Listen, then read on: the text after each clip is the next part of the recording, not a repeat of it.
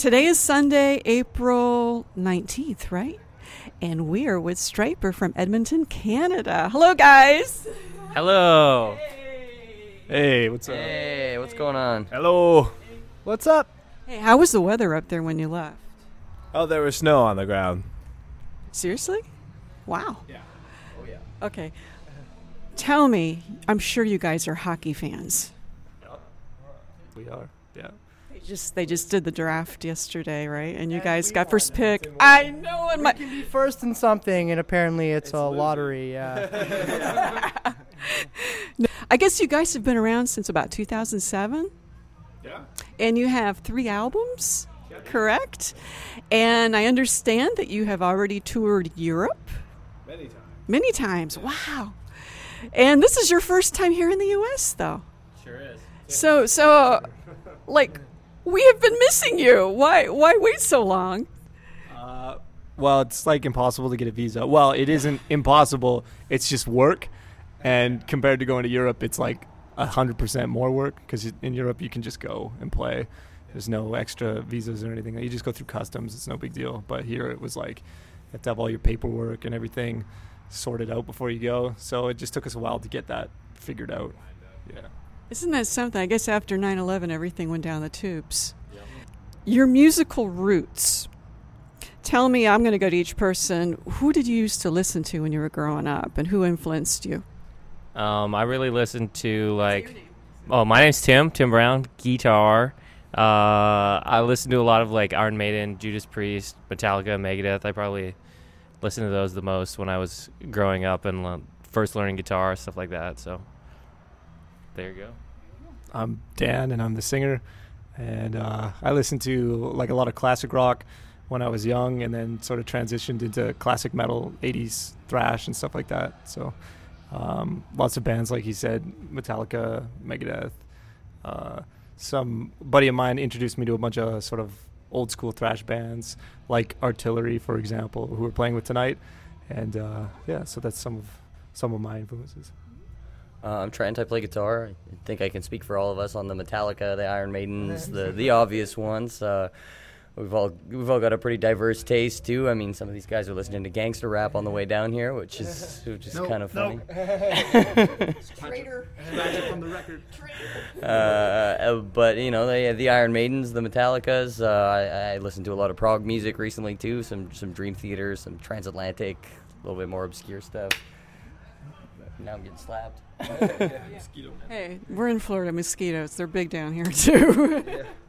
I'm Adam. I play drums, and I guess looking way back to the very first metal band, it may have sadly been Cradle of Filth, but then my brother's in the band, and I think he showed me Judas Priest like maybe 2 years after that, and I saw Free Will Burning, the music video, and I just got really stoked on that, and then was a changed man ever since. So strange beginnings, but we all have those. I'm William. I play the bass guitar in this band.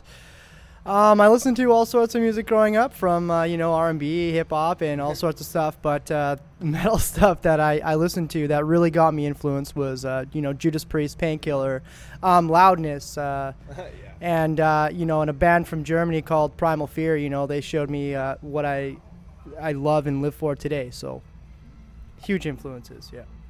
How would you characterize your music? I mean, if you were to classify it. It's a funny story because we were trying to try and understand this ourselves actually earlier. So our idea is to over a beer, trying to really get it centered in like what we would call ourselves. And what did we come up with here? Powercore.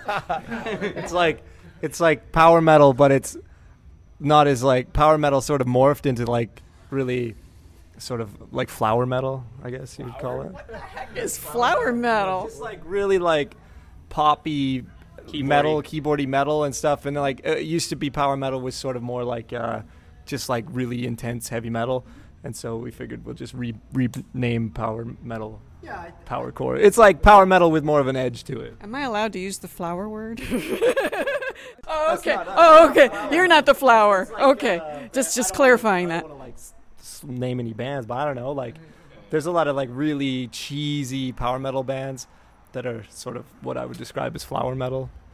It's just like pretty poppy shit. So it's like, but yeah, like yeah, like Sonata Arctica. But it's not bad. It's not a bad thing. It's just like it's the general idea of maybe like lyrical content or like maybe something very emotional. We listen to a lot of like that kind of music. Like, don't get me wrong, but to just like to put ourselves into such like a very old like genre like traditional heavy metal, I think that really escapes who we are and what we are, and it doesn't bring in like the amount of stuff we want to deliver to people. I think people might get the wrong idea if we just subcategorize ourselves like that. So the idea is to recreate the genre and make something of our own. Okay, so you're kind of a hybrid. Yeah, a lot of people have a hard time describing our sound, and like in a lot of our reviews and stuff, people have a hard time. They say, okay, they sound a little bit like this, a little bit like this, but then they also sound like this, and so we're just maybe just gonna make up our own genre. We decided that today though, so I don't know. We'll see if that sticks. I was gonna ask you. I love your videos. They are so cute. They tell little stories, lots of humor there. And I was hoping you weren't going to use your instruments as weapons today, like City of Gold. Well, I guess we'll see what happens. I don't know. Yeah, flying cymbals and guitars and all that kind of thing. Speaking of equipment. You see, I actually do play music myself. I wanted to hear what kind of rigs you guys are using, what kind of equipment you like to use, effects, pedals, and stuff like that. We could talk about that. Yeah, sure. I have Jackson Warrior guitar, USA WR1, and I also have Edwards Kiko Lorerio. I can't pronounce his name. Loreiro, I think it is. Yeah, he's new Megadeth guy. Yeah, I think it's Loreiro. I don't know. Anyways, I have those two guitars on tour with me, and then both Trent and I, our other guitar player, have the EVH 5153 head. And then we both have a carbon copy delay pedal, and bam, that's our rig. That's it. Yeah. For guitars, I'm playing a Carvin US, but I'm planning on getting a Jackson US right away. I'm in love with those guitars. I can't wait to get my hands on one. Once our sponsorship comes through, then we'll. It's always nice to have drums. Back home, I play Pearl. I love Pearl.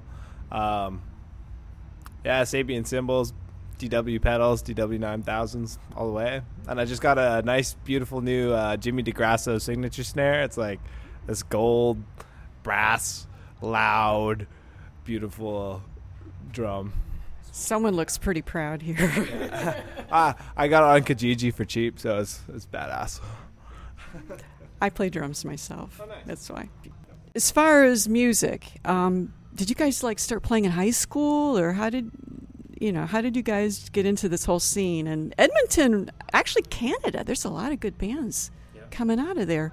It seems hockey and rock. Yeah, there's nothing else to do. That's it. Yeah. In the winter time, you just hole yourself up in the basement and you just play, right? Yeah, it's too cold to go outside. You'll die.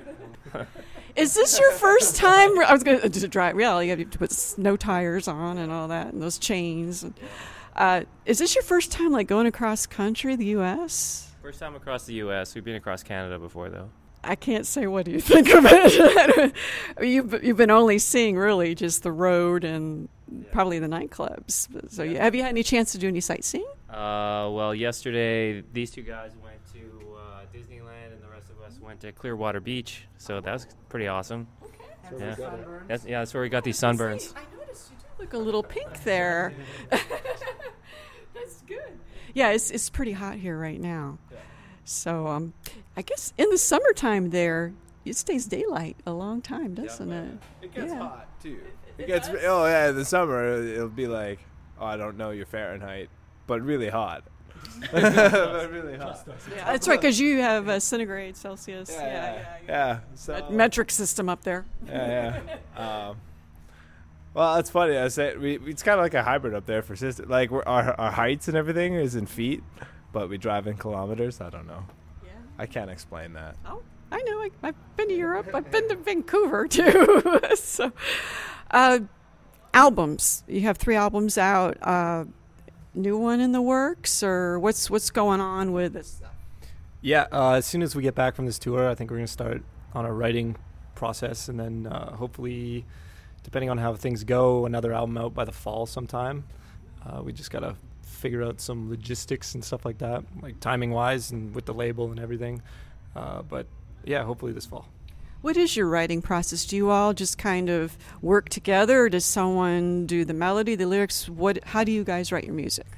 For most of the music in the past, it's been mostly myself doing the bulk of the writing. Usually what I'll do is write the song and get the idea out first, and then as a band we sort of mold it into what it ends up being. Like everybody performs in a different way than like I would, so that kind of makes our sound what it is.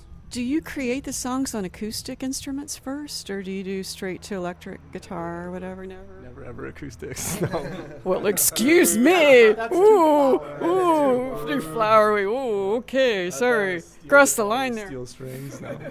No, I just don't have one, so that's all it is, really. No, because a lot of people do. They do the melody on acoustic. It's portable. Remember, you could sit there and. On the beach, and well, that's right. You don't have the beach there. That's right. We down here. We sit on the beach and we. Yeah. And then we do the acoustic thing, and then we translate it or whatever. So you guys are going to Europe next, right? Yep. Yeah. What's when you go into Europe, and where are you going exactly? What is the dates? Late July. Yeah. We're doing Headbangers Open Air Festival in Germany again, which we played a couple years ago and was really awesome. And Rockfest and Lithuania. That'll be super cool. I hear Lithuanians are strong. Something in Belgium. Another fest in Belgium. Cannot remember the name for the life of me right now. It looks pretty sweet. It's going to be awesome. The audiences over there, how do they compare to, let's say, Canada or the U.S.? Oh, they're really awesome over there. I mean, there's great fans everywhere you go. There's just more of them in Europe. I think it's maybe because of the population density, but heavy metal's sort of lived through all the phases there and stayed sort of a strong genre there, whereas like in the States it kind of had the grunge, and it's been kind of up and down, but it's sort of kept its popularity in Europe. So I think since the 70s it's been consistently the same. You're right, they haven't had all the little tips, other than like a little bit of techno here and there coming in, but what can I say? So how many songs are you guys going to play tonight, or what's the deal for tonight? A 40-minute set, I think, tonight, and we're doing how many songs is that? All the good ones. Of course. Aren't they all good? Okay, and let's see, you were in Orlando yesterday, and where are you going next? North Carolina next. What would you like people in the U.S. to know about you guys, or what kind of message would you like to get out? Come see us. Come to our shows. Rock out. Yeah, I think we want to be a band that's known for putting on a good live show. So you can't see it if you don't come out to the show. So, yeah. Live is always better. Yeah.